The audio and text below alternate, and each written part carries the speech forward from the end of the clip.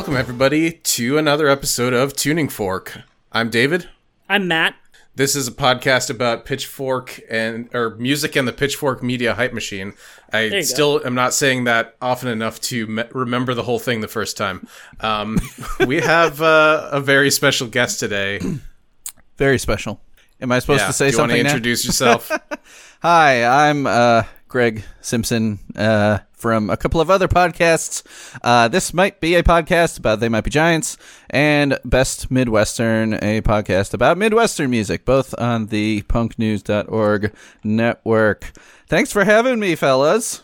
Yeah, I listened to the Giants Confirmed and This Might Be a Podcast episodes that you two did together. The crossover. And I was like, you know what? I need to get in on this action. Yeah, you know, I'm a very special guy who deserves to be listened to.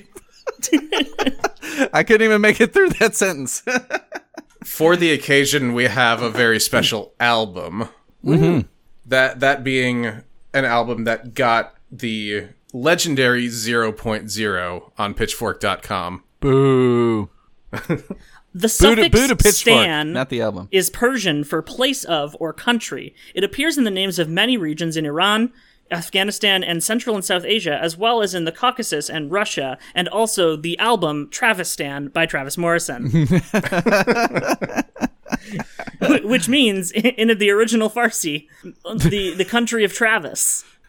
Yeah, and that's where all the people that play on this album are from, according to the liner notes. Yep, we got the Travistani National String Orchestra and the Travistani Women's Chorus.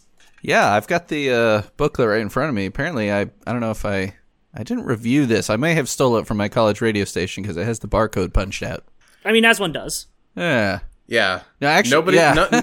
I don't think there is. I don't know if there is a vinyl pressing of this, but at least one of us can say I have the CD. Yep, I sure do. Actually, I'm going to blame my wife for stealing this because I had already graduated in 2004, so I think she stole it. But it's funny here, the map of it and stuff. Are you guys looking at an image of the booklet? No, Yeah, it's listed on the Wikipedia page for me. Anyway. Oh, yeah. It's pretty funny, all the stuff. Producers, Chris Walla and Don Zientara. Religion, 100% Roman Catholic. And ethnicity, 50% Scottish, 25% Norwegian, and 25% Austro-Hungarian. Travistan also has a liberal visa agreements with Vietnam, Lebanon, and Mexico. Okay. Oh my God. Do you think that's why the dismemberment plan broke up there temporarily? Which Because Travis went off and formed his own nation? Well, apparently on the last Dismemberment Plan tour, that's what they called the van that they used on the last D-Plan tour. Called it Travis the Travis van? The Travis... Travistan, the Travis van? Yes, something like that. That's what I read. That's really good. Yeah. Yeah. So really, that was him flexing his muscles in the dismemberment plan then. Right. This is my van. Like, this is my van. Well, maybe he paid for it. I get to make the rules. Yeah. We're going to put shag carpeting in here if I say so. And a disco ball. Yeah. Dismemberment Plan got really good reviews from Pitchfork, and then this came out. Yeah, I think, I want to say Emergency and I got something like a 9.5 on its first issue and has gotten 10s on every subsequent, re-release of it. Mm-hmm. Yeah, they love that shit.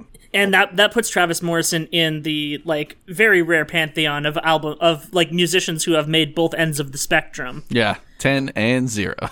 10 and 0. There's him, there's the Flaming Lips. Sonic Youth. Yeah. Belle and Sebastian. Animal Collective. Belle and Sebastian have gotten pretty close. Liz Phair. Yeah. I read Liz Phair did it as well. Liz Phair got a 0 and a 9.5, I think, is what they gave Exile in Guyville. So, Jesus. very close. Yeah. Impressive. And the effect of this review, according to Barsic Records, was, what were the words? Immediate and something? I don't have it. I don't have those words in front of me, but it was catastrophic. Yeah, so it was catastrophic, basically. Yeah. He would. He described the mood at his shows of being people were pretty forgiving of how idiosyncratic the lyrics of this tour were, and how he's oh, Travis doing his own goofy thing, but we were fans of the D Plan. So we'll go check it out. We'll crack wise a little bit at the show. But apparently it's right after the review came out, it was just bad. Yeah, just nobody showed up. Nobody showed up, or the energy at the shows was just bad. Yeah, again, it's just the power of Pitchfork, especially at the time, to just completely sway everybody, even people who probably didn't even read the review. They might have just had a friend who was like, oh my god, did you hear they gave Travis Morrison's record a 0? Oh, a 0. Well, I was thinking of going to the show, but I don't know. Yeah. Is that I feel bad? like they don't have the sway anymore, like even close, because like No. I know that there was some like discussions around the new Fiona Apple album getting a 10, Right. but like it basically didn't make it out of people who discuss music all the time anyway. Like Right. there was no huge outlets talking about it. There wasn't like there was like some larger press about it, but like it really didn't extend outwards to like the reach of this. And it's not like it was doing Fiona Apple any like it wasn't like increasing Fiona Apple's clout any. She has plenty. Yeah. Like she's bigger than them. The reaction to this review was so severe that Pitchfork like did an internal review and was like, all right, we're a little bit too big to be doing this, so we might want to revisit that. Yeah, like I don't feel like they gave many zeros after this. Yeah, I was reading something though, but the founder Ryan Schreiber, he said in the same year, in late 2004, with something like the Travis Morrison record, I know that I would give it the same ranking no matter what. I think that a record can be so unlistenable and so terrible that it deserves that rating, he said. It's totally subjective. So is it devoid of worth to me personally? Yes. So he's even agreeing. He's agreeing with Chris Dolan, who wrote the review. But then, yeah, it must have been even maybe a little bit after that. I think they were still like, they assumed they were kind of punching up in that they were like, oh, we're still this little blog, whatever. And, you know, he's this big name guy, you know, we can just talk shit or whatever. But I think at that point they realized it was like a turning point. They're like, actually, people are listening to what we're saying, and we did significant damage to someone's career. Like, maybe we should not be so flippant with our scores. And yeah, yet, it's not like the dismemberment plan were gigantic stars at the time. Like, people liked them a lot, but like it's not like they could survive that big of a hit. Right. Yeah. I'm amazed that they ended up playing Pitchfork Fest in 2011, because that's where I saw them play. Yeah. They buried the hatchet with some of the Emergency and I reissues, I guess. Yeah, maybe. I don't know. And that Chris Dolan guy apparently stopped writing for... He really doesn't do that much music journalism at all anymore, mostly like video game stuff, I think. Oh. But he had already, I think, kind of wasn't working for Pitchfork anymore, so it's like, yeah, we'll play your festival. Evolved into a gamer. We'll play your festival, but if we see that guy around, we're going to punch him in the fucking face. Oh, he doesn't work for us anymore. Oh, okay, then. I feel like the review itself didn't feel as much of a 0 as like Ryan Schreiber's opinion of it seems to be. Yeah, like I think he was able to pick out some of the things that I ended up liking about the album. Yeah. And mentioned them in a positive light, but it's just like, and we'll get into it when we start getting into the lyrics. I feel like he just felt overall, what's the point of any of this? Yeah. Yeah, the score definitely does not match the text. I mean, it's definitely a negative review, but I think the score is just kind of like to make a point that like, oh, I think that's what Pitchfork does in general. Their scores are editorial, so. Yeah, are they really still, you think? I think they've said as much. Okay. So they are still doing that, like the whole, what is it, like the whole writing staff? Do they like take a vote and average the entire staff's scores? I'm not sure, because I feel like nothing would get a 10 if that were the case. Right. I feel like it's got to be some kind of discussion. Yeah, But they meet in a shadowy weird. boardroom. Yeah, and Pitchfork in 2004, I mean, they were already super established. I mean, like you said, I don't think they have I think they still have clout, but they're not like the indie rock voice anymore. And they've kind of done that to themselves in like just being like pop and rap is pretty much what they do now. I mean, I used in 2004 in that era, I was visiting the site every day to see what was up. But these days, it's like maybe once a week I'll pop over there and just click over to Best New Music and be like, what says rock beneath it? Yeah. What should I actually pay attention to? Because after just like a year of going there and being like, I don't like any of this stuff. This is not... It's not your scene, right? Yeah, like if I want to learn about the new pop stars, I can, go to Rolling Stone's website or something. I don't know. Right. Go somewhere a bit less pretentious than Pitchfork to hear about it. If I want to hear about Carly Rae Jepsen, I'll just ask Matt. Yeah, I will gladly tell you which the best new songs are on the new album. Unfortunately, they did not give that a high enough review for us to talk, a high enough score for us to talk about it. Yeah, that's or too a bad. low enough one. Are we ready to jump into this album with the first track? Yeah, I think so. Sure. So it starts off with part A of a 4-part song called "Get Me Off This Coin." Tiny portrait of my bedside on a single sense. Now you give me a penny for my thoughts, so think I'll give it back. My mind is a terrible thing now, baby, but the guy you got now is a hack. So get me off of this coin, 'cause I don't like other sides. And so my initial thought of this, like, I didn't realize that all 4 of them were going to be the exact same melody. Mm-hmm. But I was just like, is this like a lounge music album about presidents? It's the Schoolhouse Rock. Yeah, it does kind of have that feel to it. So how early in the episode can we like do some They Might Be Giants references? Because I'm figuring like the they whole gotta time be if you want. Okay. Yeah, Matt's here, so you may as well. I mean, really, I'm literally wearing my Pink Album shirt right now. Nice. When when I was listening to this today, I was actually thinking about it. Like, I think a lot of the coming at it from a point of view of a They Might Be Giants fan, you can draw a lot of similarities, and one of the things is all of these short, similar songs can almost be kind of like almost like a fingertip style montage, where it's like, well, in this case, they all have like that melodic kind of motive coming through. But, like, being that, like, on the surface, you might be like, what is this stupid little silly song?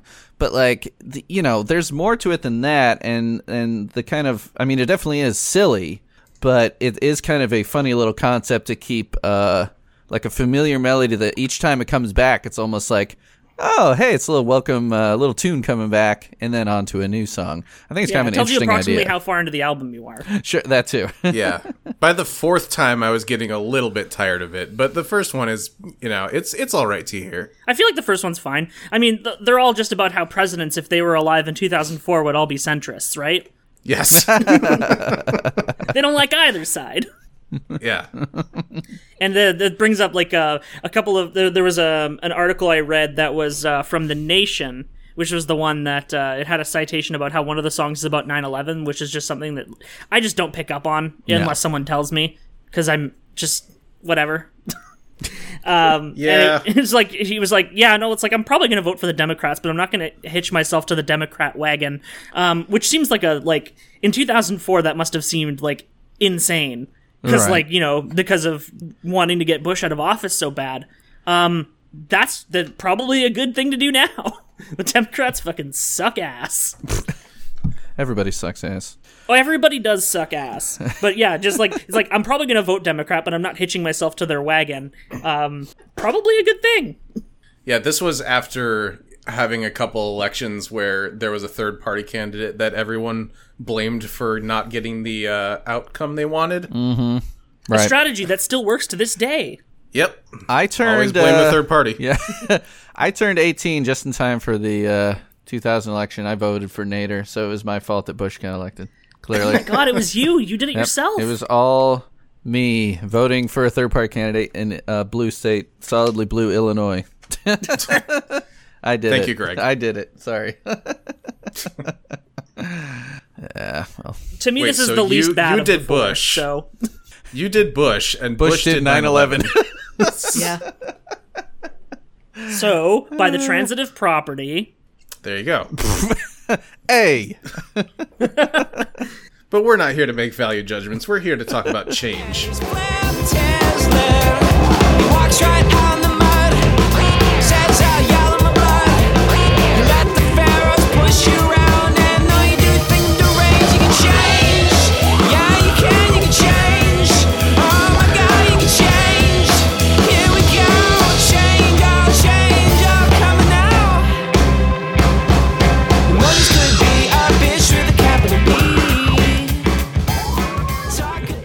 Very funny to name one of the songs Change after that was like, the last album that D-Plan did. Mm-hmm.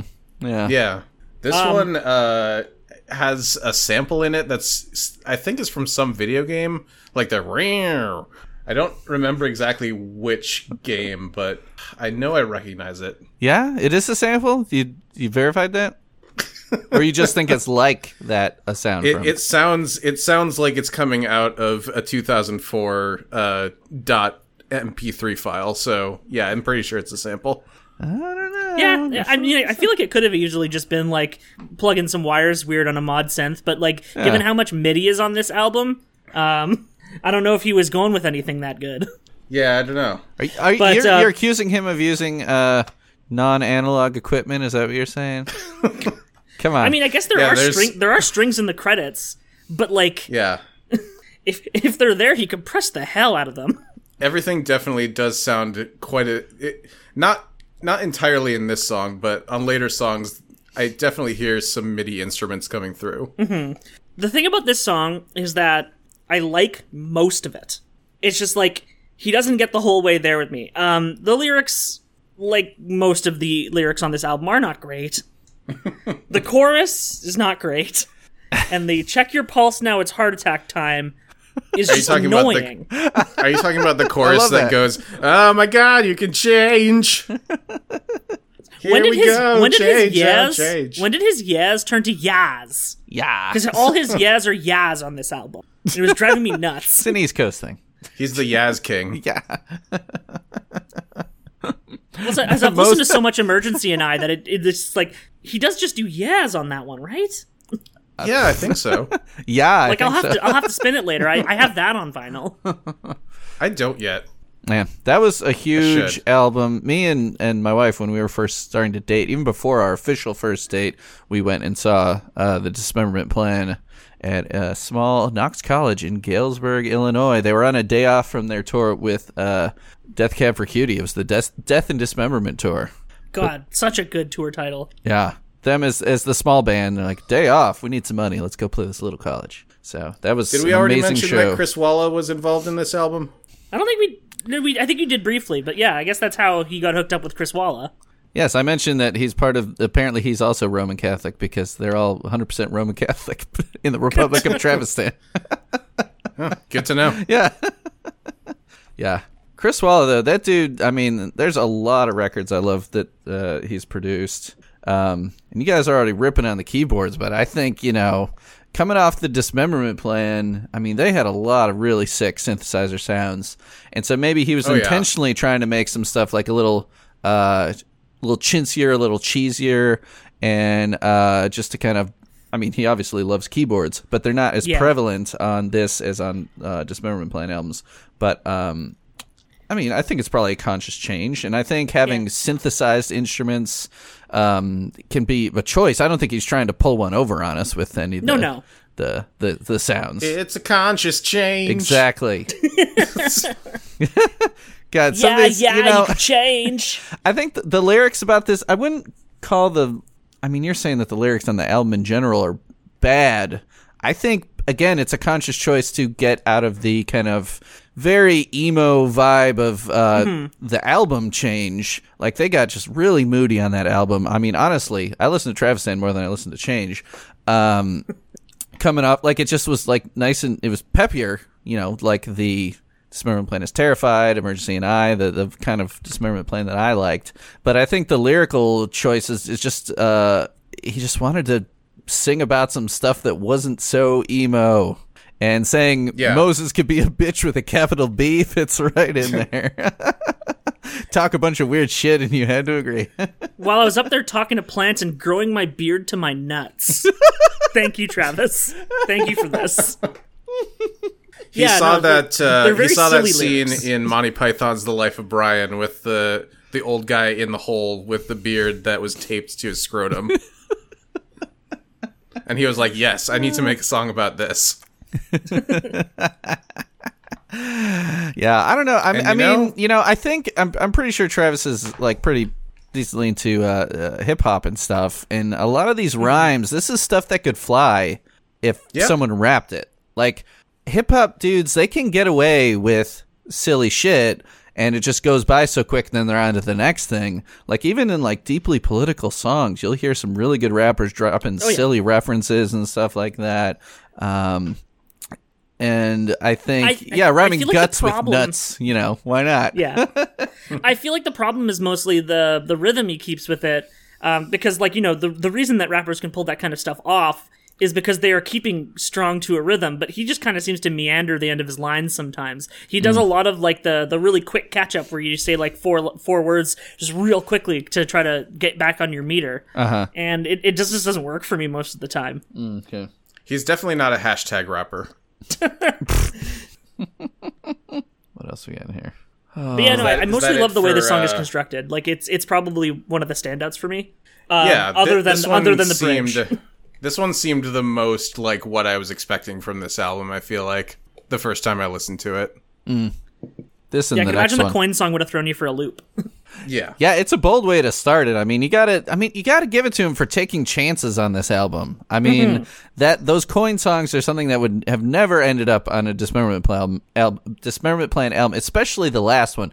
But he was doing silly stuff in the early days of the Dismemberment Plan, like if you think about The Ice of Boston, where it almost gets to like a Weird Al point in the song, where he's like, and I strip down, and I don't remember the lyrics exactly. I'm naked, and I take a bottle of champagne, and I pour it on my head, and then there's people out the window, and they're like, looking at me, looking at them, looking at me, and then the phone rings, and it's my mother. Like, hey, Travis, how's Boston?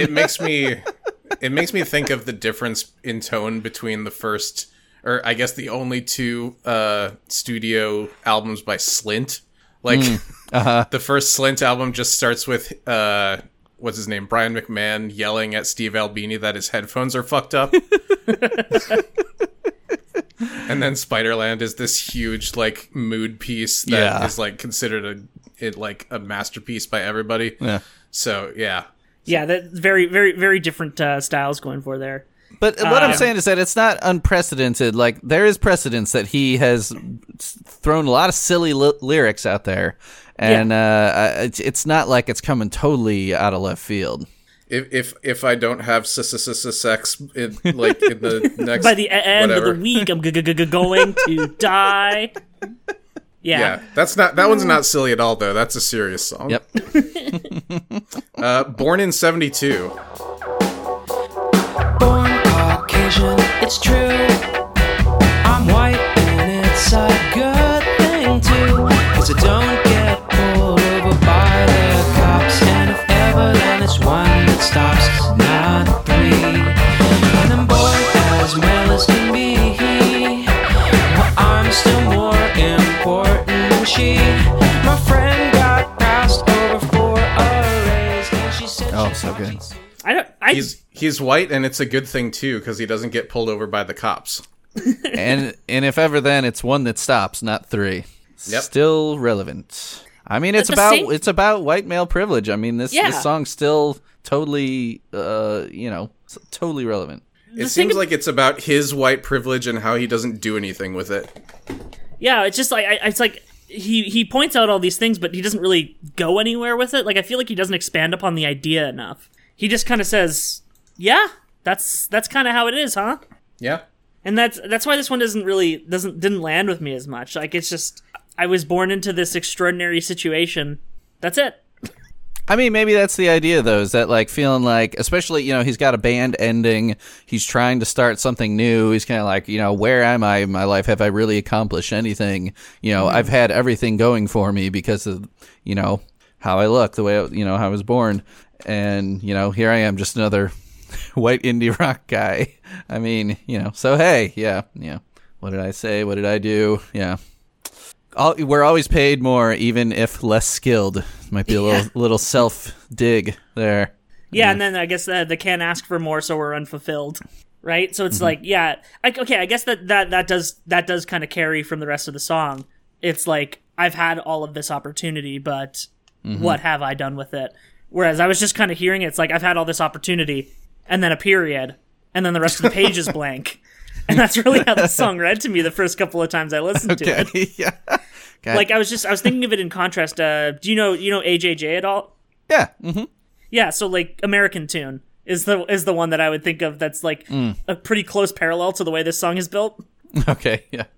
And that one's like a very much like, I have all of this and it's fucked up, so carry it forward and, you know, try to bring your good fortune onto others. Right. And that's why it's just like, this one felt like it was just kind of weak on the statement. I do like the musical performance of this one. Oh, it's so good, so catchy. And ladies and gentlemen, on the drums, Jason McGurr. Yeah. Yeah, the little dropout there with the drums. So you got two Death Cab guys coming in here, one producing and one drumming. I also love the ending, the pitched up vocals, the yeah, all right, shut the fuck up, or what is it? Shut the I'll fuck up. kill you. Oh yeah, I'll fucking kill you. It was It goes on just about 5 seconds too long. No but then, way, that's what makes know, it funnier, is that it goes longer than you think it should. he's showing his great appreciation for the hip hop interludes of the time. Right, exactly. It's the hip hop dude, right? Got up in the little goofy shit that people are like, okay, let's skip through it next time. So good. Yeah, Fucking kill you. and then Nerdcore happened around the exact same time. Oh God. Nerdcore. Yeah, I don't even know what that means. It's when white rappers decided that they were too cool to sing about anything but nerd shit and video games. So like MC Chris. Yeah. Yeah, so okay. like MC Chris. All right. Anyway, the next song's about 9/11, I guess. I don't know about that. Yeah, it's like it's cited from the Wikipedia page from this article, and it's like I went to the article to be like, did he say this? And it's like, no, it just seems to be conjecture. No, it's about From how the he person got writing the piece. It's about how he got the shit kicked out of him. This one is called My Two Front Teeth, parts 2 and 3. And I heard this white hat say, no, sir, I never heard a thing. Oh, yeah. I started to speak, but the air in my mouth felt funny. Metallic and runny, weird enough to catch my breath. Where's part 1? I don't know. I like that this one is built like a campfire song. A campfire song? It's just Elaborate. It's just like a story that he's telling. Yeah. And it's like a very, very simple chord that he's doing like the whole time. And Yeah, until the outro. until the outro, yeah. And it's very goofy, and it kind of grew on me out on the second and third listens. Yeah, I like this one. I like this one more than a 0.0. I'll put it that way. Yeah. It's another one where it's like some of these lines I wish he would kind of, shorten them up a little bit, but I think that's kind of in the spirit of the way this song is written, is that it's almost like it's just complete stream of consciousness. Nothing on it seems very deliberate. And that's definitely a choice to make, but it seems like it could have done another pass on the editing. Just to tighten up the lines a little bit. There's still some good rhymes in there. Like right off the bat, the second I saw, but the first was Sucker Punch City, I got my ass kicked by a committee of whom I don't know. Got the internal rhyme in there. City and committee. And to me, just like his words here, again, it's like something that very traumatic that happened to him. I mean, randomly getting your ass kicked and your teeth knocked out is not fun. But like calling it Sucker Punch City, it's like you're taking the air out of the balloon there. You're like, yeah, this shitty thing happened, but I'm gonna joke about it a little bit now. Yeah, it's very silly. Yeah, I love it. It's kind of just setting the tone up front. Mm-hmm. Yeah. Do either of you know what he's referring to when he talks about a white hat? Where is this? The door was ajar, and I heard this white hat say, "No, sir, I never heard a thing." So the thing with this album is that it being from like the earlier part of the 2000s and also like not super popular, David had to add most of the lyrics to Genius. Yeah, I was really? gonna say, like, if you're looking at the Genius page right now, all these songs are only in the album on Genius because I added them earlier today. Wow, doing the work. Look at Yeah. that. And even then, And like some of the lyrics are the a bit top- off.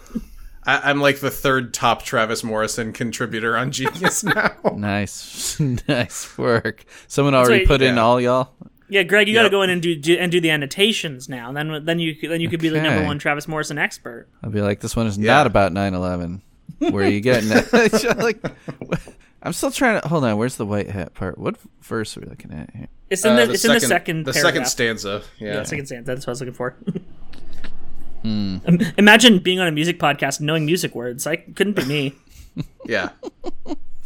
Patrol car, white hat. I don't know. I mean, like, policemen don't wear white hats. I mean, who wears white hats? Guess the only thing that I've heard that term for before is like a genre of hacker. Yeah, same. That is the only context in which I've heard the term white hat. Yeah. I'm sure someone is screaming right now listening to this. How don't you know that? Let's see. White like, comment, and subscribe if you know what a white hat is. White hats. Yeah, I just googled it and it seems to be all stuff about hackers. Is there a dadlier reference that he could have made than Gordie Howe? Hey, he was born in 1972. White hat, a virtuous hero, especially in a cowboy movie. A good guy. Okay. Well, I suppose. So definitely the not good a cop guys then. in westerns. Yeah. Yeah, well, like, think about Westworld. Like, the black is the, the guy wearing black, the guy with the black hat, he's the bad guy. The guy with the white hat, he's the white guy. The white guy, yeah. That actually makes a lot of sense. Yeah, so the white hat, I don't know, so what is it saying? That no one came to his defense, or...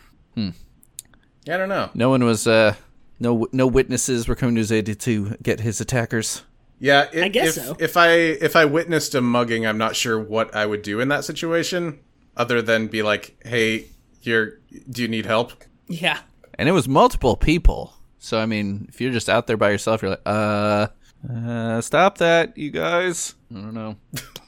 They read his weird pro-Iraq war article and just decided to jump him in the streets. Yeah, his blog post. Such a weird post. Yeah, actually, my wife was mentioning that. She's like, didn't he have some sort of conservative type thing that came out? I'm like, that rings a bell, but I couldn't find it. I don't think it was as much of a conservative moment as it was just him being like I think he was reading too many like foreign policy mags. Yeah. And those things are just full of those things are just full of hawks, and he was believing too much of the things that were being said at the time. Because it does seem like it's not like he was like voting. It's not like he was voting Republican in 2004 or anything. Right. Do you think people were asking for his opinion when he wrote that? Oh, most certainly not. Like, was there a big enough like online following of Travis Morrison in 2003 for him to get a big audience? Well, I mean, like, that? platforms didn't even exist at this point. It was just on like some random ass blog. Yeah. And then somebody cross-posted it to a forum. Yeah. Because I guess that's just how you had to do things. That's how things were shared. There was no central spot for things. Yeah, like 2003, I mean, MySpace, I think, was starting up. Mm-hmm. Did he put it on his just MySpace barely, page? Yeah. Shared it to his MySpace page. His top 8 all checked it out.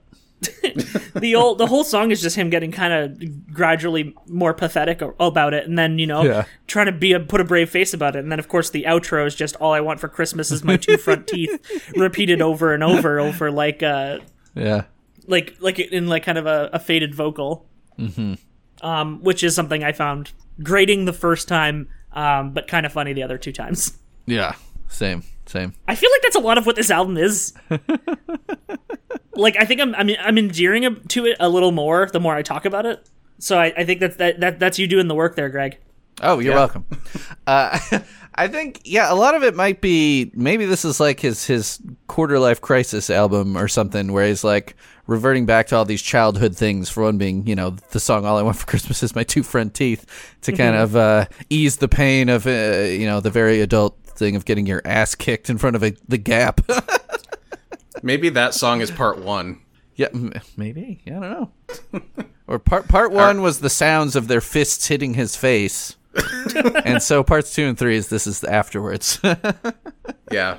Are we ready for part B of Get Me Off This Coin? No, I can't say I follow America. The scene just ain't the same. Well, I'll just kick it at Monticello. The guys that got now have no game. So get me off of this coin, 'cause I don't like either side. I like my nation's in constant revolution, and and my booty wide. Sure. So None of this needed to happen. Same tune. Same tune. Really hate Matt, this one. you were saying something. You were saying something about. You were saying something about the instrumentation in Part B that you hated. God, now I can't even remember. But anyway, there sure are some lyrics in this one. It's the Thomas Jefferson one. Yeah, very clearly the Thomas Jefferson one. Yeah. Smoked a pound of Mary. Yeah, Jefferson famously was in many relationships, quote unquote, with his slaves at the time. Don't like to think about it. Don't like it set to a jaunty tune. No. Don't really give a shit about what he thinks about being on a coin or not. Don't like that Travis decided to end this song with "And my booty wide." Yeah, it's a little. That definitely would not fly if would this not song fly today. came out today. Yeah, it's a little insensitive, I'll say. I mean, not enough people listened to this back in 2004 for it to matter. yeah. If Pitchfork didn't cancel him, then someone else would have. Yeah. Yeah, I mean, he's singing them from the point of views of these presidents, but Yes. It's still him writing the lyrics, and I don't think I think booty referred to what pirates they got at the time. I don't think Jefferson would have used the phrase "booty," my booty wide. God. Much like I don't really care about the musical Hamilton, I just don't care about the perspectives of presidents. They're generally shitty people. I don't like to see fan art of them. Fan art? Is this an inside joke I'm not aware of?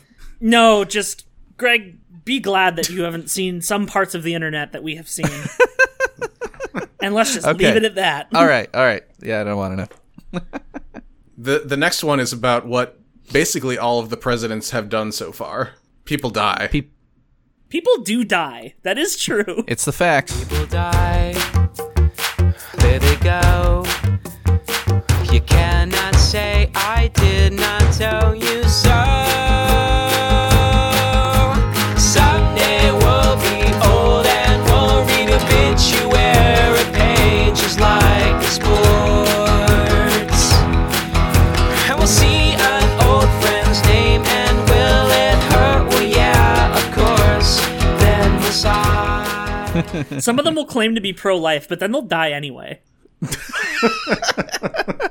I'm pro-life and pro-war. God. This is actually probably my favorite track on the album. It's actually pretty good. I really like the groove he pleasantly- made with the synthesizer on this one. Oh, yeah. Yeah. It's fantastic. The lyrics are like, they're kind of trite, but they don't really need to be anything. And the big fat drums in the back are also Oh really my good. God, they rule. Yeah, the drums are fantastic. Jason McGurr, Like, it's like- ladies and gentlemen. Every time we like the drums, we just need to say, ladies and gentlemen, Jason McGurr. Yeah. Yep.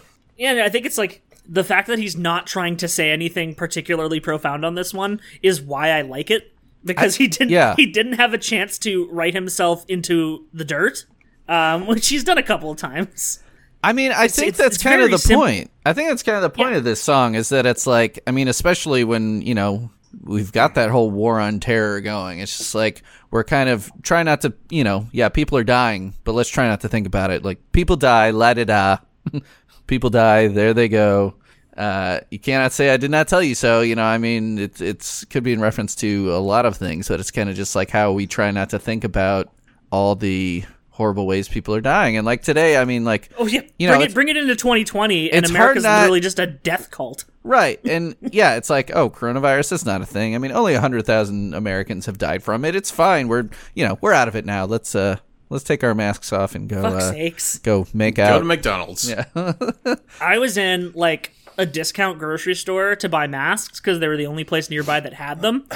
And they had, like, all their shelves were so close together, and there was, like, 1 million people in the store. I almost had a fucking panic attack. It was nuts. I like, some people have stopped giving a shit entirely. Was anyone wearing masks in the store?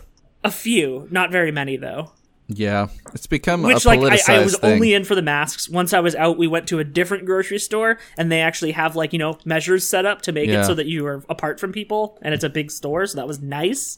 But yeah, no, like, this song is kind of tongue-in-cheek about the way America is a death cult. Like, it's like, he's saying, like, people die, la-di-da, but it's like, not normal that we are like It's this. It gives the It's day got a that line certain about- je ne sais quoi.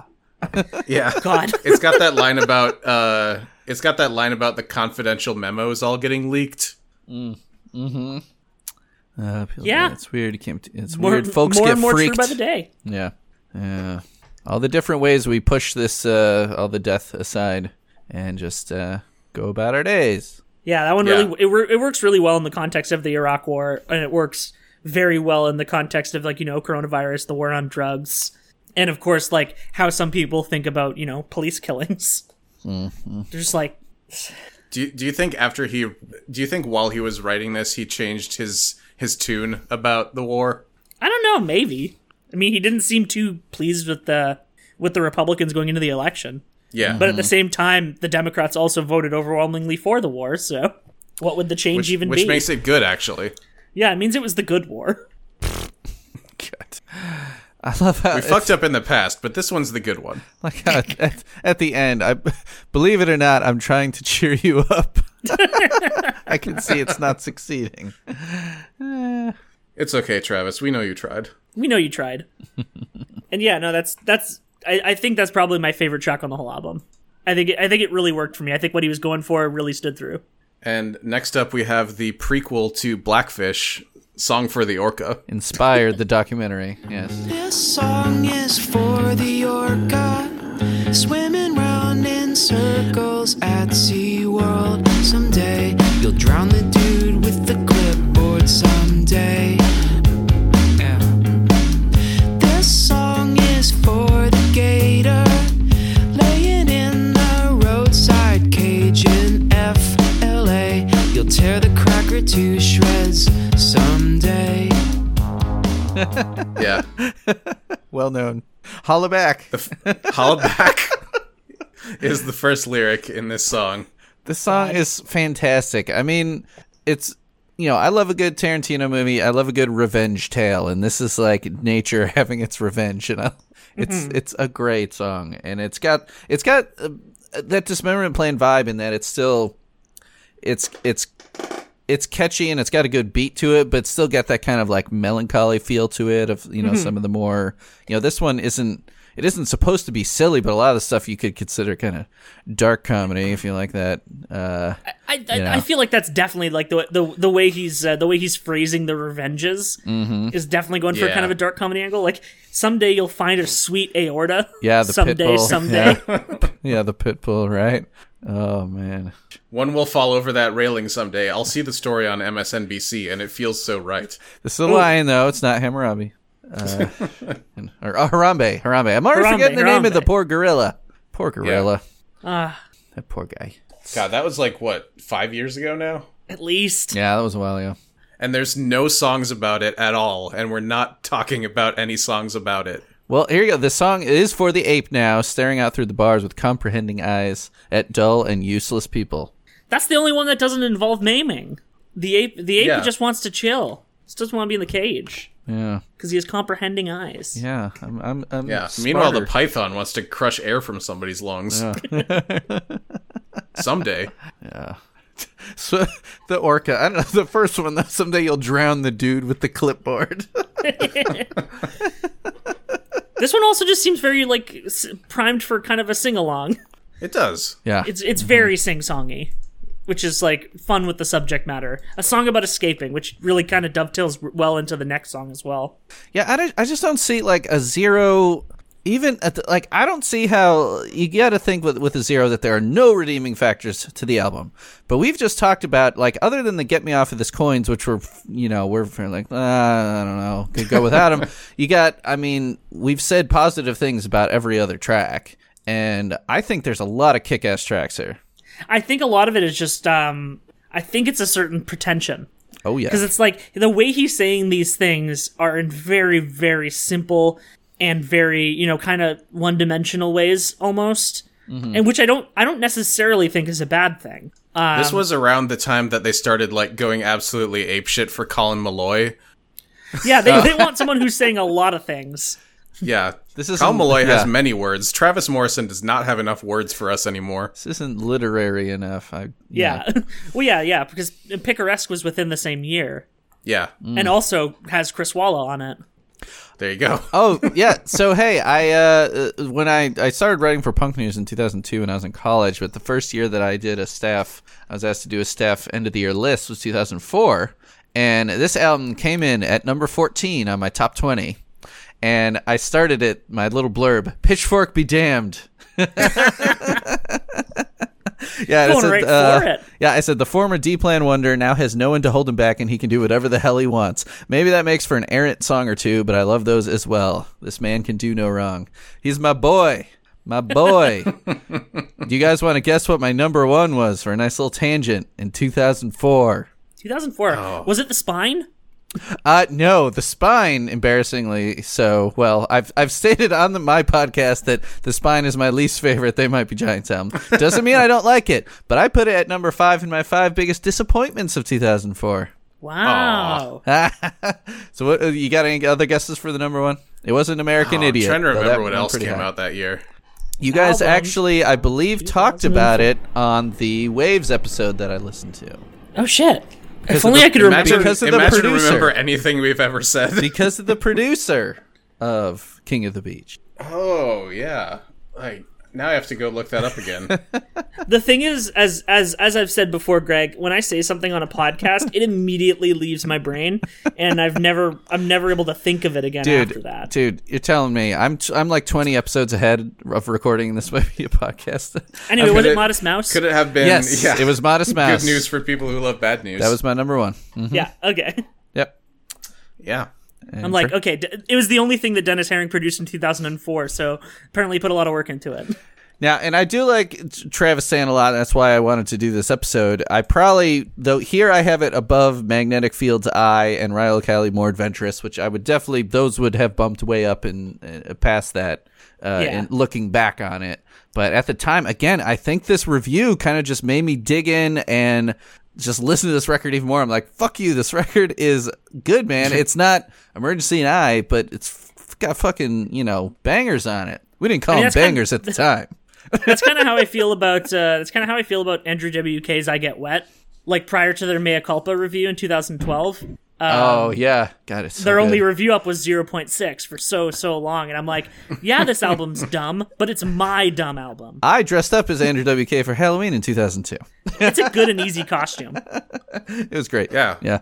You just need long hair and fake blood and a white T-shirt. That's exactly what I had. Yep, and I had to. When I went to the thrift store to look for white jeans, I could only find women's jeans, but I fit in them, and it worked out fine. And then I went around and stomped on them in the dirt in front of my house for a while to get them looking real nasty. Speaking of the Waves episode, you also had a factoid about Just Like Honey by the Jesus and Mary Chain. Oh yeah. So the famous beats, the boom, boom, boom, ba. The very first recording of that, at least the one that has inspired all these other ones, is "Be My Baby" by the Ronettes, written by Phil Spector. And of course, yes, and that one even it's got the castanets and everything, and you'll hear a lot of bands that I was just listening to a Laura Stevenson song called "Master of Art" that also starts with it. You got to put like a big reverby tambourine in there or whatever. But the story is, I'm blanking on the name of the drummer. I don't think it was one of the Wrecking Crew guys. I don't think it was Hal Blaine, but the way they cranked out songs and albums so quickly is that they were just really good at catching on to things and like working in cool patterns. And what the drummer said about it in an interview was that he wasn't quite ready when they counted off the song, and he actually whiffed on beat 2 to only hit beat 4 with the snare, so then he just continued the pattern to make it seem intentional. So he was planning on it being boom, boom, boom, but he whiffed the 2, so it went boom, boom, boom. Which I think is just amazing because it's this iconic beat that everyone steals. And I actually have a new song going that I'm like, I'm just like, I'm giving in. I'm going to use that beat for one of my songs. Oh, you might as well. You just have to. It's a rite of passage. That's such a good adaptation too. Like figuring out before the end of that second measure that oh yeah, I guess I'll just continue with that. I guess you got to be kind of quick on the fly if you're a drummer in general. Mm-hmm. Yeah, those studio guys, like they were paid good money to record like a whole album in a day back then in the 60s. Yeah. Are we ready for Any Open Door? Sure. I think so. Yeah, I'm losing my mind here. 'Cause they think nothing through. No, they only react. My headache is worse, but my bags are all packed now. Any open door looks good to me now. I think that this is such a good follow from Song for the Orca. Just because Pitchfork definitely disagrees that this is a good song. Well, they could suck it. Yeah. But it just just following the very simple themes laid out on this album. The song about escaping and maiming, followed just by the song about escaping. It works. It's a good follow-up. Yeah, definitely. I like how it goes into kind of like I don't know how to describe it. It's sort of like a krautrocky shoegazy thing towards the back half of the song. Like the like a Modric beat. Yeah. Which is a very pitchforky thing of you to say. It is. Those two sentences. It's almost like I've been reading this website a long time. And there's glockenspiel on this one. He's got fucking cowbells in the latter half of this song. Ooh. The part where he's just kind of like vocalizing as that beat plays. I'm literally listening to it right now. I just felt like putting it on. Yeah, it is a very shoegazy kind of thing there to just get ethereal with the vocals. Yeah. It sort of like slowly eases you into it throughout the song. Yeah, it's got a good build. This is a good song. And again, kind of fits in with the kind of moodiness of Change, the Dismemberment Plan album. Yeah. It was sort of Britpoppy feeling to me. Yeah, it's very kind of Kinks or something, like when the Kinks go acoustic.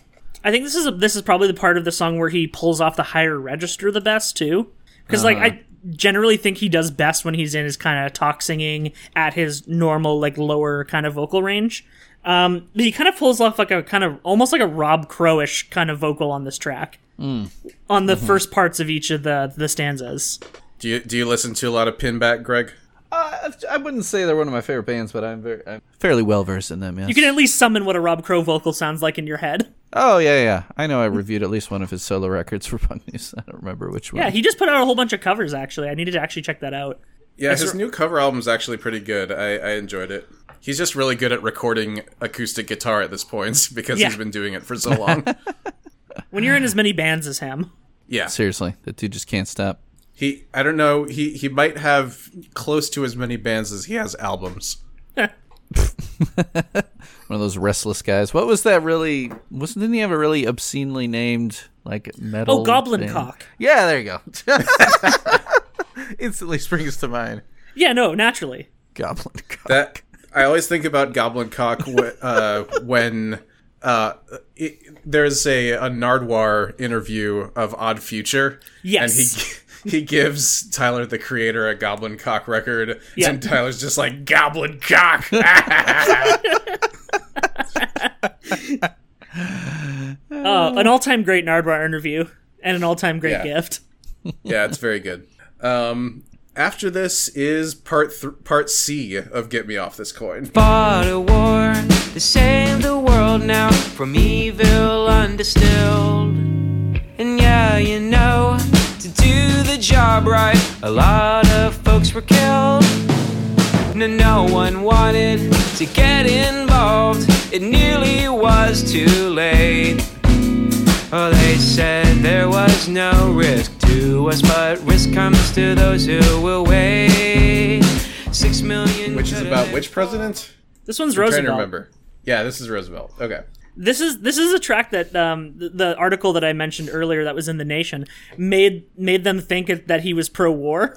Because the whole track is about how like people how America hesitated getting into World War II, and maybe there would have been less deaths if America joined earlier. And that's a dangerous road to go down.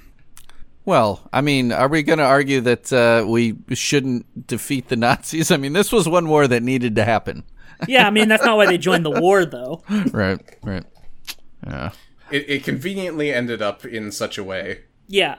And then you're saying at the end, like, when George and his boys did get to Auschwitz, the Red Army liberated Auschwitz. Let's get the facts straight here, Travis. Yeah, that's true. Yeah, Russia lost more people than anybody.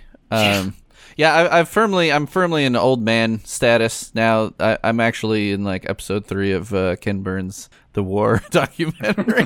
So that's how old I am now. I mean, you know, watching Ken Burns. Yeah, well, hey, I mean, fucking, I've watched jazz and baseball a couple of, but his other 2 big subjects. Yeah, well, I still need to see the. I've heard good things about the country music one, but I always get Ken Burns and Rick Steves mixed up in my head. What? and Steve Dave from Clerks. Yeah, and Steve. Get him, Steve Dave. You tell him, Steve Dave. I think about Mallrats way too much because I live like 10 minutes away from the mall where it was shot. You do? Oh, yeah, the Eden Prairie Mall. So it's still there. It hasn't failed like every other mall. It's still there. They continue to renovate it, but I wouldn't say that anything but like the movie theater in it is really that popular. How about the escalator rides? Are they still good? The kids still riding the escalators? They must be because, like, yeah, they still have escalators for sure. When a bloodbath ensues. I miss Jason Lee. Where the hell is that guy? Clearly, he went back to skateboarding. Did he, though? He was a good skater. I have no idea, actually. Oh, man. So I'm trying to think of what he's even done. Alvin and the Chipmunks. And, he's done Alvin and the Chipmunks, yeah. I think those are some of the most recent things he's done. Yeah. I'll tell you, as far as early out sitcoms goes, My Name is Earl was pretty funny. Yeah, which also had Ethan Suplee in it, who was in Mallrats. Oh, yeah. Mm-hmm. Apparently a lot of the people involved in that show were Scientologists. Really? And Jason Lee also is one. He is? Oh, man. Are you sure? I know, right? Damn it. The fuck? Though Beck says that he was never one. Now, that's... did you guys see that recent news? That's what he's sticking to? Yeah, he's like, oh, well, I was, supposed to be in it, but I never really was one. I don't know. Well, I mean, he at least has the excuse of being born into it. Right. Most people don't have that excuse. Mm-hmm. Yeah. That very strange circumstance of being born into Scientology. It's just, it hasn't been around for that to be true of many people. Yeah. True. Yeah. And then moving into Che Guevara posting. Sometimes I wonder what the old dude would make of broken windows and pink hair. Would he throw down his old world sneer? Would he care? Maybe he'd cheer. Maybe he'd just find the Twins game and he'd sit back in the old chair and pop a beer. Yeah.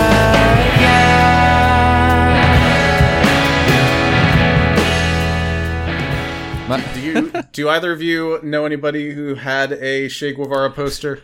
My wife, Cara, she's a Spanish professor, and she knows a fair amount about South American and Latin American history and stuff. And she has a shirt that I believe is by The Onion. It's Che Guevara wearing a Che Guevara shirt. It's a shirt of Che Guevara wearing a Che Guevara shirt. That's real good. It's fantastic. I don't know. I feel like by the time I hit college, it was less in vogue to have Che Guevara shirts in your dorm or shirts posters. Scarface posters are still very much a thing people buy for their dorms, though. Yeah, Bob Marley posters. I actually had a Mallrats poster in my college dorm. The main poster I had in my college dorm was a 5-foot map of Middle Earth, which is currently hanging on the wall across from me. Wow, man. None of my posters, like, once you move a couple of times, those things are fucked. Well, see, this poster is an absolutely garbage shape, but since it's a map, it works. Looks more and more weathered. Aesthetic. Sure. Yeah, exactly. Yeah. This one has the kind of like the sort of like old-fashioned stereo recording technique of putting certain percussion instruments only in one channel. Which I always do. Yeah, it's got the tambourine only on the right side. Mm-hmm. It always kind of drives me nuts when I'm listening on headphones. Oh, well, then don't listen to any Outdoor Velour albums. That's just it's a trick I learned. There's been a lot of people I've studied production under, and one guy is almost like, man, it's either down the middle or completely left, completely right. There's no in between. You gotta pick a side. And yeah, and typically I like a lot. You gotta pay attention to what the drummer's doing. If the drummer's on the hi hat and you got the hi hat pan left, gotta put that tambourine to the right. There you go, even it out. Yeah, no, well, yeah, see, I feel like the problem is that people don't often even it out. Things pan to one side if it feels even is nice. Yeah. Things pan to one side where it's just like, it's just on the one side. It makes me, I usually just take the other headphone off my ear and pretend I'm just listening to it through one ear. Because it like physically bothers me. Weren't there a number of Beatles albums where it was just all the instrumentation on one side and that's then the how vocals the stereo on the other mixes side? of the albums are, and that's why everyone recommends the mono mixes of those albums. Yeah. Yeah, it's because the way they bounced them down back in the mono days, they were committing the rhythm track to entirely, the rhythm section, the drums, and the bass are all on one track. So then we're like, hey, we got stereo technology now. Now you got, Paul and Ringo are all the way over on the left, and then you got the guitars on the right. Let's put them as far away from me as possible. It's pretty wacky. I remember being in, I don't know, I was out in California. I went to one of the Amoebas. I think it was the Berkeley one. And the speakers in the store were just like these really huge stereo speakers, and they were really on opposite sides of the store. And something by the Beatles came on, and I was clear at one end of the store, and all you could hear, it was just sounding like a rhythm section breakdown. Like, what's this remix? God. Yeah. Rhythm section 1 ad. Yep. No others need apply. The thing about this song, also, I feel. Go ahead. The thing about the song, I feel, is it's another one of the ones, like I was saying earlier, where it's like he raises a point. I don't think he goes anywhere good with it. It's like, oh, the fashionable communists of today. Oh, my old grandpa was a Union man, but he was also a racist. No moral.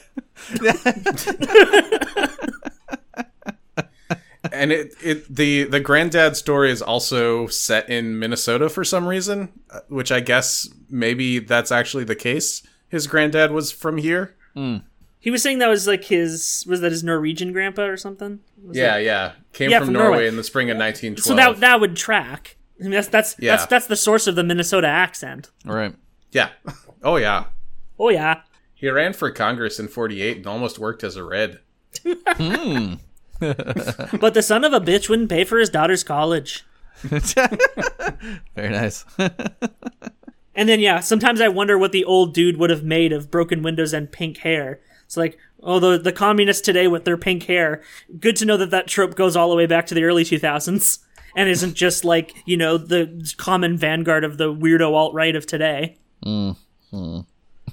Because that's really where that all comes from. It's not where that all comes from. It's like that's their main point.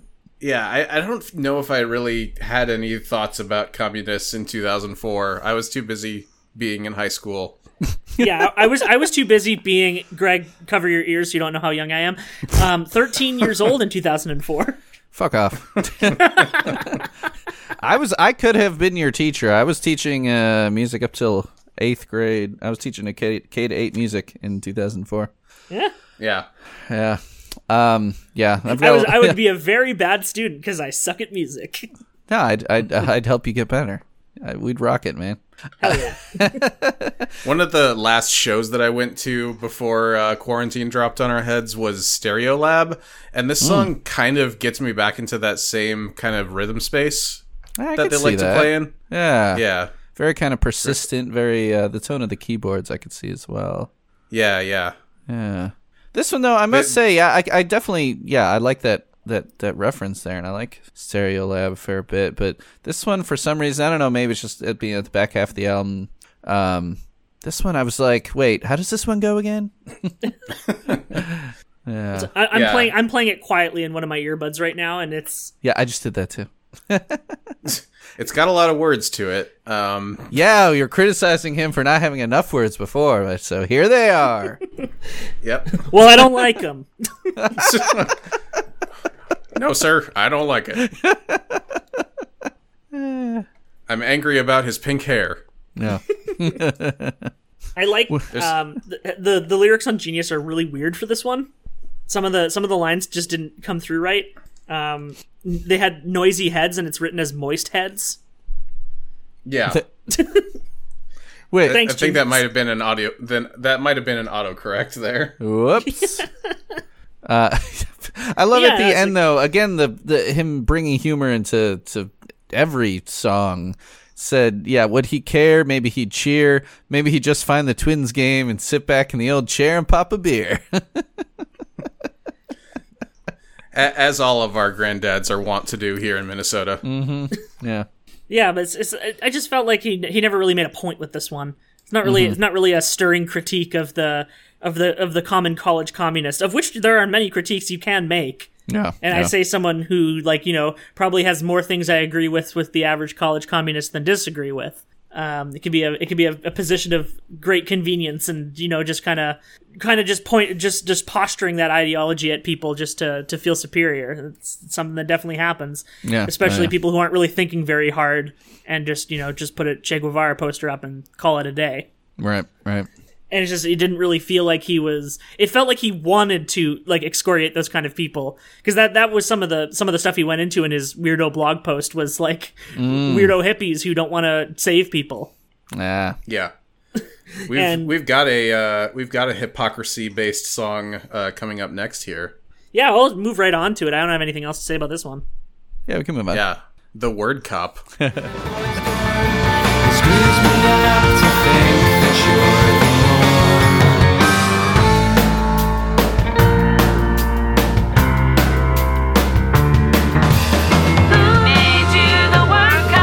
well, if I don't, the words are theirs and that's sick. You'll become that if you don't stop. No, you see that's their whole trick. You need to think about what's real. This is absolutely the kind of song I can see Pitchfork hating him making. Like, it's very just, hypocrisy is bad. Okay. Yeah. I like the words to it. The words to it are very good, but they also read like he wrote it in about an hour. Well, yeah, it reads like a fucking, like, how you open a best man speech by saying, Webster says about love.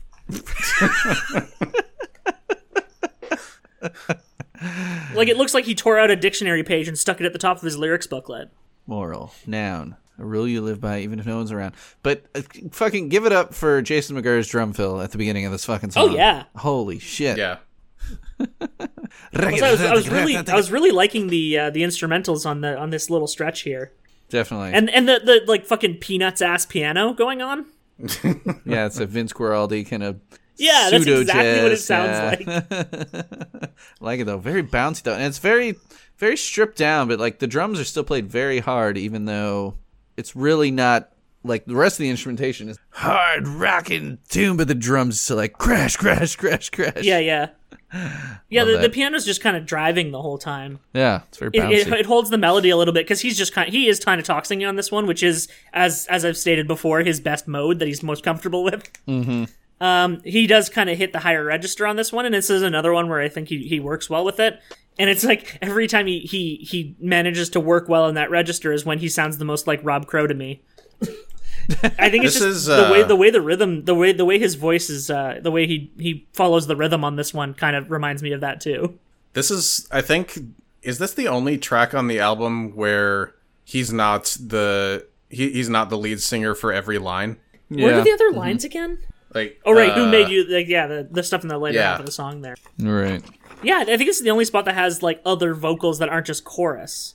Yeah, for like that weird call and response section. Mm-hmm. Yeah, who? Okay. Oh, we got Amanda Fazone and Kendall Norden. All right. Yeah. The Travistani women's chorus. I feel like these liner notes only exist on Discogs and on the actual disc, because nobody else cares. Okay, though I need to read you this, the Republic of Travistan. You got surface composition of the Republic of Travistan. 75% skin, 18% hair, 4% nails, 2% eye, 1% nipple. Travis is 1% nipple. That's it. That's kind of a lot of nipple. Yeah, if I'm thinking like surface area of the body, I think that's a pretty high percentage of nipple. Yeah, he's. You heard it here first, folks. Travis Morrison has huge nipples. We got to the bottom of that. Man, he sure does say, so don't talk to me about decency. You wouldn't know if it fucked you up the ass. Great. Thanks, Travis. Thanks for that one. And then he rhymed ass with crass. And now I'm getting crass. Yeah. But there you go. A lot of self-deprecating stuff in here and self-referential. It's It's definitely a then, of record course, made for people who already know who he is. Yeah. And of course, like the cheeky offhand reference to pedophilia in the Catholic Church, which, you know, I'm sure was all the rage at the time, and is like, you know, it's a pretty decent thing to bring up in a song about hypocrisy. Mm-hmm. Not something that people will make as flippant references about these days. Right. You're as Christian as a bishop in a toy store. Well, see, hey, it's definitely boys' dorm. Genius has the wrong words there. Oh, really? Yeah. A boys' dorm? Yeah, no, okay, I listened to it a couple worse. of times to be sure. Oh. I feel like a hypocrite talking to you and your word cop friend. Are we just assuming that people that listen to this also know that generally, they also know yes. they might be giants? Yeah, okay. Yeah, I'm looking in the lyric booklet right now, but it's all written, like, annoyingly as one long thing. Like no stanza breaks or anything? No song breaks. Oh, God. There's not even any titles in here. Like, the beginning of the lyrics just starts off with, I freed the slaves. It doesn't even say, get me off this coin. The lyrics booklet of In the Aeroplane Over the Sea is like that, too. Yeah. And I think Strawberry Jam is like that a little bit, too. So, yeah, I would know that the one lyrics just has in the Strawberry wrong Jam are words. just wrong. Yeah, exactly. Yeah, so I don't know if I'd ever find this boys' dorm thing if I tried. Yeah. Well, yeah, we'll let you retweet this episode later and say yes, it's Boys Dorm. I'm still attempting I read to find through it. the I don't entire know why. album and made sure. I'm still looking for it. I don't know why. It's fruitless. This album does appear to have a lot of lyrics if you look at it like this. Ample words. Oh, this album's got glockenspiel in it and it's got words? Oh, wait, I found it. It is Boys' Dorm. Yeah. You're as Christian as a bishop in the Boys' Dorm. Yeah, I get the feeling that somebody who didn't own this album transcribed it once and then every website copied it forever. Ain't that just the way? Yeah. That's what we ran into with the Treats episode. Yeah. People did that, like, just try to go right. Oh, yeah. And well, everything's so modulated on that album, you can't even hear the words half the time. Yeah. It's been compressed to just be vowel sounds. It's vowel sounds and it's all one rectangle. Yeah. I like the way right at the end of the song here where you're singing, "Don't talk to me about reality." It's very, like, it very much reminds me of classic D-Plan. Super D-Plan the right way there. he lilts the vocals on that. Yeah. Because as it is, the world is not all right. Well, you got that right, Travis. You got that right, at least. He did. After this one comes Matt's favorite song, Angry Angel. I don't want to fight. I don't want to hear your talk. I only want to know when to walk and when to run. And I don't want revenge. And I don't want to save my pride. I only want to know that I tried. I fucking hate this song. Oh, yeah? Why? Okay, he is saying it says in the notes that there's a string chorus on this. There's a string orchestra on this album. That is a fucking MIDI violin, and it sounds like shit. Hold on, I gotta bring this. I think that when he's singing that in the higher register, it just doesn't really land for me most of the time because his voice is very thin, and he does that for this whole song. We're all just listening to it now, trying to figure out if that's the case. I mean, it's either their MIDI violins or they're compressed to hell, and I don't like the sound of them. Yeah, it's just curious. It's got a little bit of a, like, 90s movie soundtrack feel to it. Yeah. Oh yeah, this could absolutely play over the credits of like a C-list drama. Strings do sound very fake. I don't know. I mean, I've recorded, my friends that are string players, I've recorded stuff for my albums on strings, and even the best string players, like, if you layer them enough, like, and it's not going to be as pitch perfect as this. And that's kind of the idea, with double tracking and all that kind of stuff, is that slight difference in pitch is what makes it sound thick. And this almost just sounds like it's just every single one. Like, did they auto-tune the strings or what? Because it just sounds too perfect, and like the vibrato is way too robotic. I don't know. Yeah, Yeah, that's what's making me think that it was a synth. It's just the way it sounds exactly like the violin synth on my old Casio keyboard. So yeah. I'm looking at the credits here. It says all the. It even has a conductor listed. I'm looking at the lyrics right now, and it's just I don't remember any of these because I just hated the instrument so much that this song just never registered in my head. So if you guys want to talk about this one, you can go ahead. I don't have much else to say about it. Yeah, this says it has 3 violinists, 2 viola players, 1 cellist, 2 cellists, a double bass, and Dave Durst, Fred Durst's brother, conducted. No, I don't know. Just some guy named Durst. Fred went one way and Dave went the classy way, orchestral. Yeah, I mean this one, I guess gotta have a slow song on the album, but yeah, it doesn't really do much for me. Yeah, and it's just it's functionally the album ender because there's one more "Get Me Off This Coin" interlude, and then there's a hidden track. Mm-hmm. So just thinking in proper album chronology, this is really the closing track, and the fact that it doesn't do anything for me kind of sours me at the end of the album, which is why it's it took me a second listen to appreciate some of the songs better because I just kind of came out of it well, what the heck was that one? It's got at least 1 or 2 interesting lines of lyrics in here. I feel your feathers brush my back as I give myself up for the night. The crystal fangs shine by the moon, and you ask me who you should bite. But then he follows it up with but you treat justice like a whore, and you're not even close to right. Which is a choice. That's a line. He doesn't mince words here. He gets right to it. You wouldn't know crystal fangs if they fucked you in the ass. Oof. Ooh. Ouch. Oof. Ouch. Yeah, there's definitely some things in here where, if he had bandmates, they might be like, are you sure about that one? Are you sure about that one? You sure about both that the one? words and also, just their production choice on this one. Yeah. We got our last Get Me Off This Coin. Yeah, part D. You name a town after me now, and no one there can vote. Tyranny poisoned the world, and we were the antidotes. It gave no quarter, and now you use me to choose what doesn't matter. You bitches flip me one more time, and your ass is getting flipped in the hereafter. So get me off. So this is Washington. Are you guys proud of me for identifying all the presidents despite not being from the States? Very, very. I got it. You know who George Washington is. I got George Washington. 6'20", made of radiation. He'll kick you apart. He'll kick you apart. Ooh. And this is really this is it's the funny long that they're one. saying you name a town after me and no one there can vote. And DC statehood is actually something that might come up on the docket in the next government. For real? That'd be good. Wow, really? A lot of people live there. A lot of people live there and sure don't get much representation. And Travis is one of them. And Travis is one of them. Yeah, I think he still lives there, as far as I know. Travis. And this is the long one, and you guys were saying, I can't remember who said it, that this was the one when you're like, okay, that's enough, but this is the one where it goes longer than the rest. Yeah, it's got a little bit more of an outro. Yeah.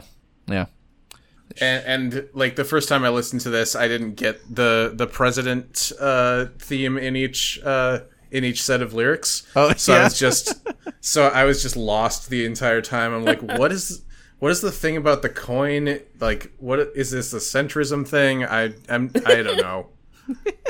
I do like ending this one with oh, who did tell you life's 50-50? I can't abide. And oh, who did tell you life's either or now? They surely lied. Because America has been poisoned by the two-party system. It has been. True.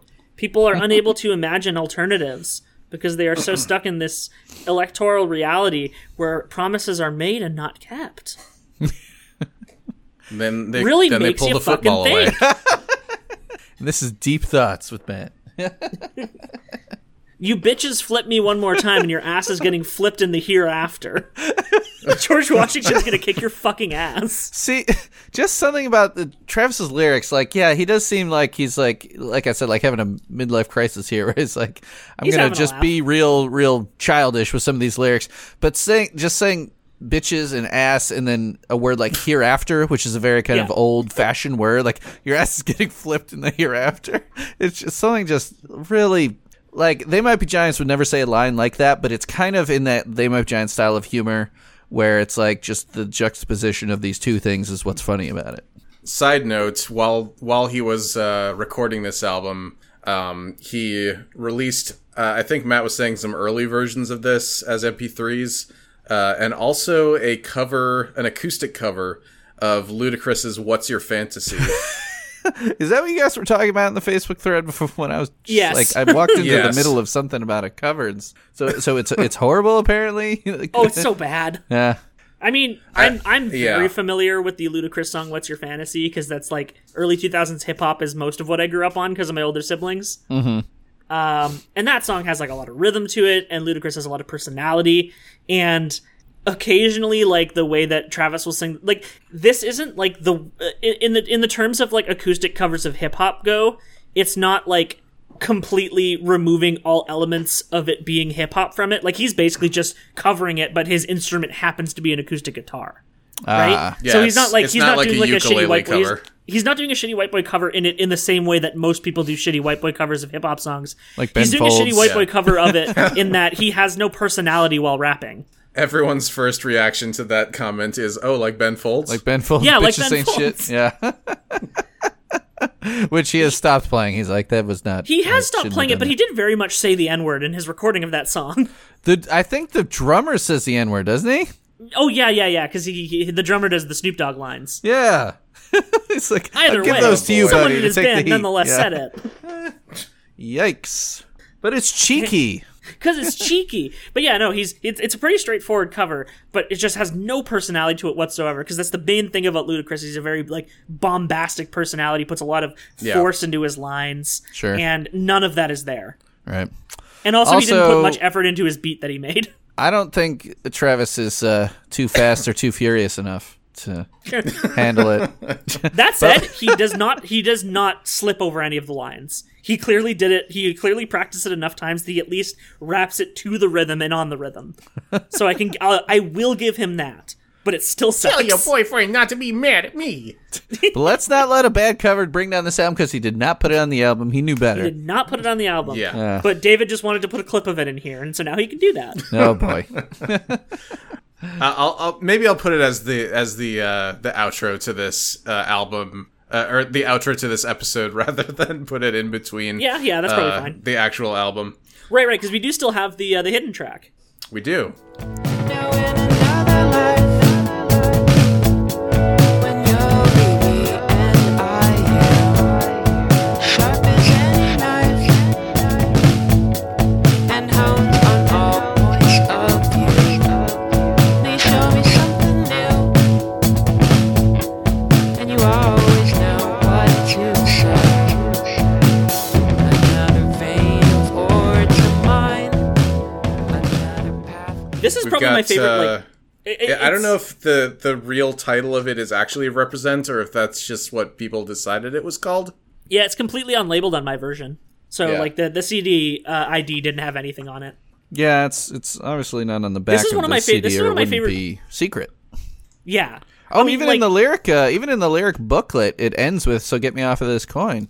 It Yeah, that doesn't. tracks. They don't. But as far as like give away secret it. tracks go, they didn't put that much of a gap.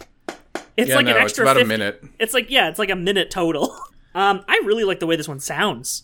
I kind of wish Yeah. he'd stuck with he'd done production like this on more of the other tracks, because like he does like the high vocals, but the readiness is covered over by the way that they did his voice. Like he kind of has like a robot-y kind of filter on it. Yeah, the music very is almost modulated. another Stereolab kind of song. Yeah, no, Yeah. that is definitely that's definitely where I'd go with a comparison on this one.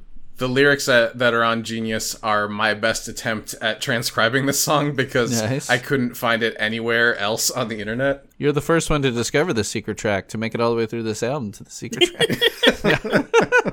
Yeah, everyone hears the second "Get Me Off This Coin," they're like, "Fuck this, I'm out." Which I can't blame them. Well, do you guys think this would be a better album if he Well, okay, it sounds like you think that it would be better if he just deleted all those, but do you think it would have a better Pitchfork review if he deleted those 4 sillier songs off of it? Maybe. It would get a 1. I could still see. I think that no matter. I think that like just generally the way that the references and themes that he's carrying throughout the album are very simple and surface level, which again, not necessarily a bad thing, was already enough against him that it wasn't going to get a great score. It's what Pitchfork was not looking for at the time. Right. Yeah, well, I mean, like, Pitchfork at the time was very self-serious. Oh, yeah. They still kind of remain that, but, like, they're able to have some fun. Like, we were mentioning on the Dan... It's like, when talking about Dan Deacon, it's like, the area in 2007 where that album came out is, like, pretty much the only time we can imagine them even being into something that silly. It's a very silly album. It opens with a fucking layered Woody Woodpecker sample, after all. But like 3 years before that, and 3 years after that, I can't imagine it. This was only a couple years out from Brent DiCrescenzo's review of Kid A, and I think they were still feeling the reverberations of that guy. Oh man, that is. Did he give it a bad review? That album, right? I don't remember that review. Did he not like it? No, he basically fucked the album over the course of the review. Oh, okay.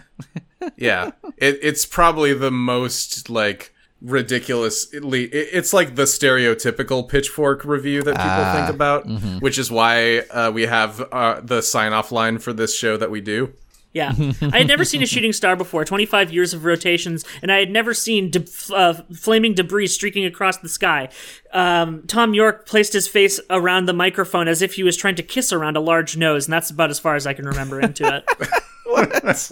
Oh my god.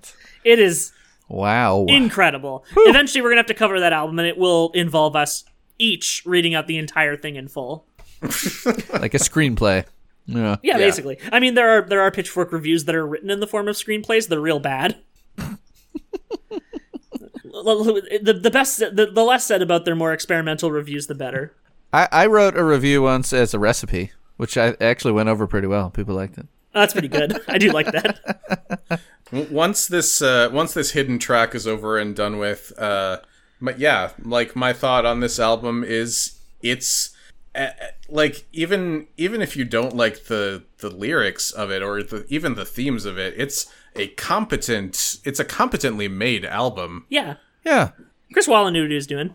It's better than Lulu by Lou Reed and Metallica for sure. Which is that is the last low review album we did. We did 2 in a row, and then we just haven't done any in a while. I mean, was that a 0? It was time. Was that not a 0? It was a 1 point something. 1.0. How the fuck? Yeah. Yeah. God, this is like, just Lulu a was spiteful. Not better than this. Yeah, the review of this is just spiteful, and it's really kind of sickening because I mean he did go on and make another. I mean, I guess not technically a solo album, the Travis Morrison and the Hellfighters, but and then the Dismemberment Plan reunited in an album. But he for all intents and purposes, he basically disappeared. And I think the backlash of this review definitely played a part in souring him to just putting his art out there. And fuck this guy for that. I mean, Chris.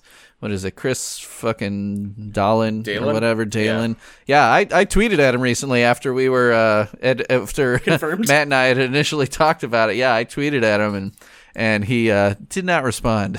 But I was basically like, "Fuck off, dude. How does it feel to ruin someone's career?" Fucking dick. I do like the idea of him hearing that a full 16 years after it happened. Yeah, you know, it's funny. Like I found this Consequence of Sound on the. For 2014, so even 6 years ago, but this, I guess, was the 10th anniversary of that bad review. They tried to do, it's called Prisoner of Travistan, a failed oral history. There were enough people that didn't want to talk about it anymore that the guy basically wrote an article and he's like, yeah, that's about all I got because no one wants to talk about it. Yeah. That was similar. There was a guy who went through and like talked to various people about getting a 0 from Pitchfork. And actually, the only person who did talk to them was Travis Morrison. Oh, yeah? He actually... I completely forgot about that until this came up. I'm going to try to find it. Oh, yeah, I remember this now. But yeah, I remember reading it, but I don't remember what he said. So there's this little thing at the end of the Consequence of Sound. So Travis did issue a little statement to this guy. He didn't do a full interview with this Consequence of Sound guy, but he said, so Travis said, it's one of those mid-career albums that life artists make where they choose fumbling for new things over doing what they know well with a sure hand and maybe less inspiration. Usually those records fade away except to people really curious about an artist's journey, but of course there's now a music industry legend around the reception of the poor little tentative thing, and that keeps discussions of it going. So he's essentially slamming Pitchfork and other things like that where, you know, and now with the internet, a review is up for us to just click over and look at it right now and have a podcast about, whereas, you know, it before might have been in a paper copy of Rolling Stone and then into the recycling bin and no one's talking about it, you know, 16 years later. So, I mean, essentially he's like, you know, maybe I was a little less inspired, but I wanted to try some new things and maybe they didn't go great. And thanks to places like Pitchfork, it couldn't just slide by.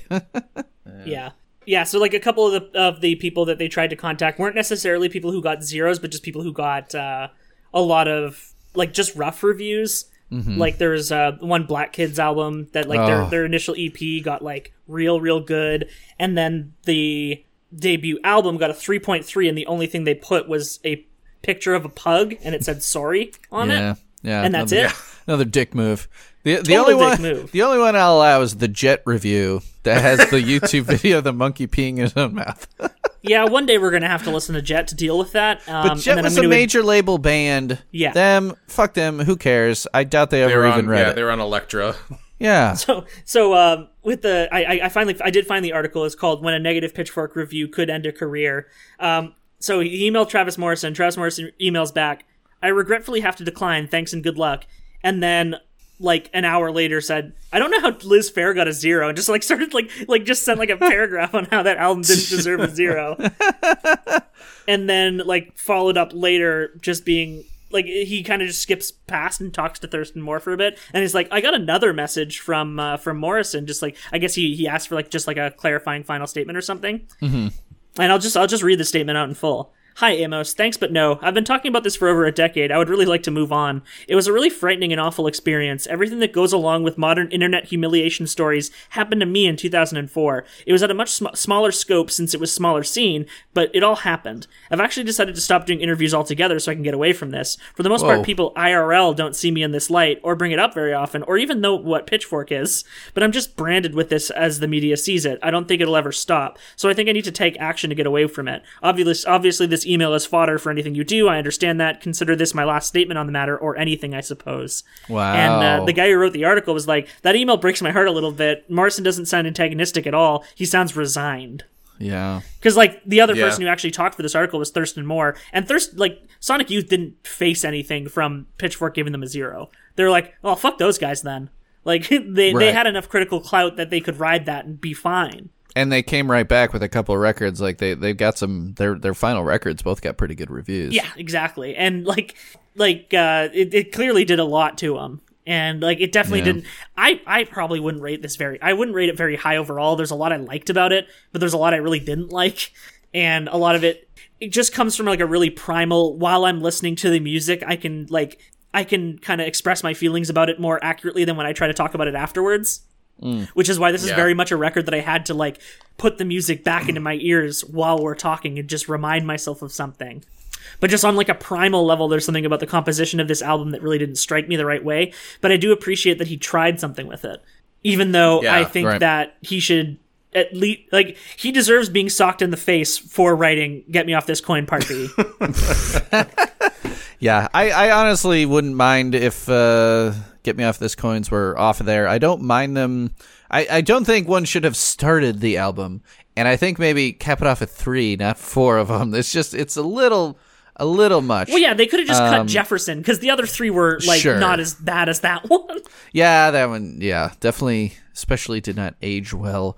Yeah, I mean, people are super into Jefferson for years because of Hamilton. They're like, dude, that guy raped slaves. Yeah, like we don't need to be glorifying this motherfucker. Yeah, not only did he have slaves, but yeah, fuck that guy. But this album, I think for me, I really liked it right off the bat. I'd say I don't come back to it as much as obviously the Dismemberment Plan albums, but coming off a Change, like I think I was just looking for something more aggressive, and Change wasn't giving it to me, and or not as dancey. And then this came out, I'm just like, hell yeah! Like Born in '72, all this, like, and the drums are fantastic. Like Jason McGurr's great. He's no Joe Easley. I mean, that dude, when I saw them, he broke like 6 sticks. But this album, it was peppy enough. It had that silly sensibility that, you know, I was down for some silliness after such a serious kind of, as far as Dismemberment Plan goes, a somber album with Change. So this one was kind of a welcome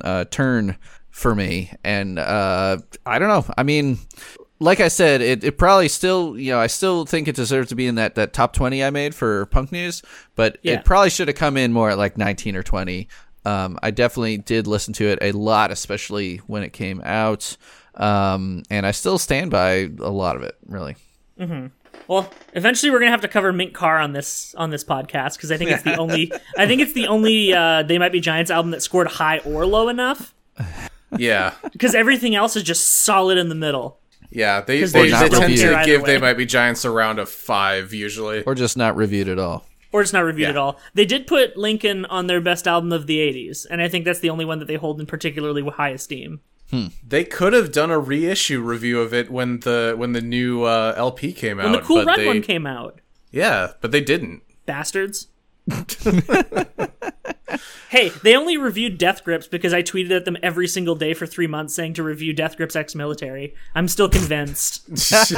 They didn't give a shit about Death Grips until I tweeted at them every single day about it. And then they became really annoying about Death Grips. So that's my fault, not Anthony Fantano's. Fuck you, Fantano. It's my scene. Greg made Bush and you made Death Grips.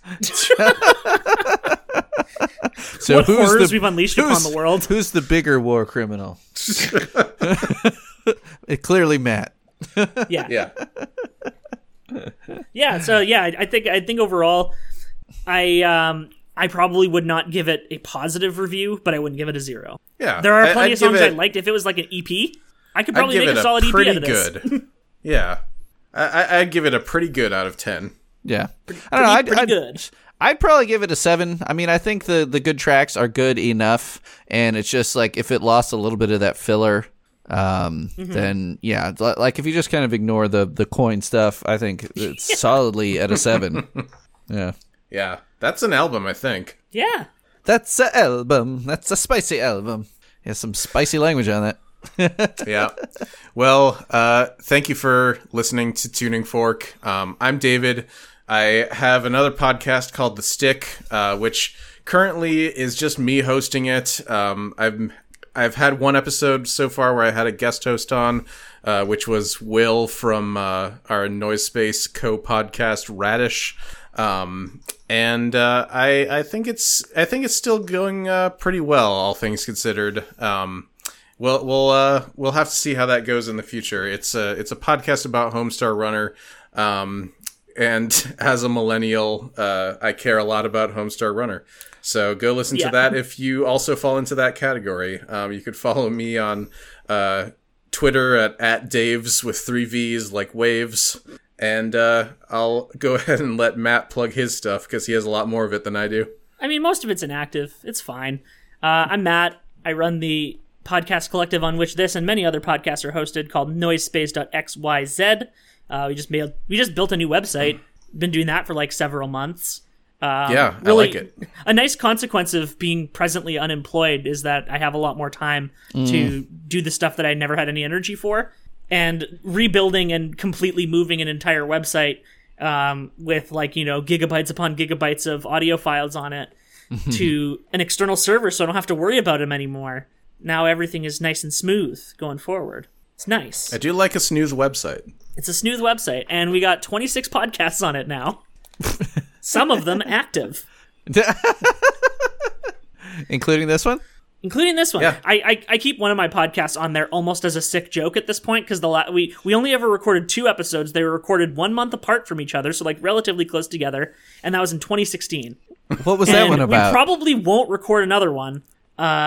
is about Canadian culture. It's called The Field Guide to Canadiana, and we both just feel weird about Canada as a country at this point and don't really feel like encouraging it. Nationalism isn't cool, folks. I have Elite Full Restore, my Pokemon podcast. Haven't recorded in a little bit, but like there's DLC coming out in like 12 hours, so I'm sure I'll have something to talk about pretty soon. We got Giants Confirmed, which actually has not recorded an episode since we had Greg on. We'll get around to it. Don't worry about it. I inspire all of you guys to actually make episodes. I think it's like I've recorded 0 episodes since Greg was on our podcast. And Greg, I'm sure you've recorded a couple dozen. I'm about to put out episode 86. I've recorded up to 107. God damn. Yeah. Good backlog. Yeah, I'm stocking up Patreon episodes now. I just recorded one with a bunch of accordionists to talk about our favorite accordion moments. That sounds sick. Yeah, it's going to be great. And we're doing an all-accordion cover of The Statue Got Me High. Oh, hell yeah. Yeah, like instrumental, like the melodies will be accordion. Everything's accordions. Nice. I think there will be actually drums in it, though. I did have people suggest that we just clack the keys around a lot for the percussion. It's going to be pretty sweet. And Cornmo is going to be on it. Oh, hell yeah. Yeah. And then, my last podcast is the politics podcast, Henry Kissinger's Pokemon Going to Die. I am going to probably be on the next episode of that one because we haven't recorded in like a month because none of the hosts available to do episodes are black, and it just didn't really feel like a great time to be putting our words out there. So we just decided to take a little break, and we'll be coming back with some more. There's so much to talk about. The world is a mess, folks. Yeah. And then, you can find me on Twitter at MattGCN and see my takes and see me talk about Pokemon almost exclusively for at least the next week. And Greg, you already plugged your accordion cover of Statue Got Me High. Yeah, and it's not done yet. Podcast. Still working on it. Yeah, this might be a podcast.com. I also have my Best Midwestern podcast. We just put out 2 episodes about the history of music in Ohio. I also am currently editing a big episode with a interview with the entire band, the fantastic Chicago emo band called Colossal. That'll be out pretty soon. And I've got 2 bands, Outdoor Velour, and if you want more of the punk rock variety, Doppelpopulis. Yes, those are my things. Good names. Thank you. Good band names. Do you know what Doppelpopulis is a reference from? I don't. We already talked about a guy who did a voice in this cartoon. I'm just going to give very weird hints to all them. My little trivia, my little riddles. I'm too sleepy to guess. What is it? What do we got? C-Lab 2021. Oh, hell yeah. Save it for your queen, Doppelpopulis. It's because me and one of the other guys in the band kind of look like. I don't know. That's... Well then, thank you to Animal Style for our opening and closing theme, Open Air, from the album Open Air. You can find all of their stuff at nmlstyl.com. And thank you to Nikki Flowers of fellow Noise Space Podcast, Picking Up Something Good, for making our podcast art. And as we always say, I had never seen a shooting star before. I had never seen a shooting star before. I saw one. Said to ruin that for you. Just jump in there. That's fine. Bye, everybody. Bye. 1, 2. Give it to me now. Give it to me now. Give it to me now. Give it to me now. Yeah. Give it to me now. Give it to me now. Give it to me now. Give it to me now. Yeah.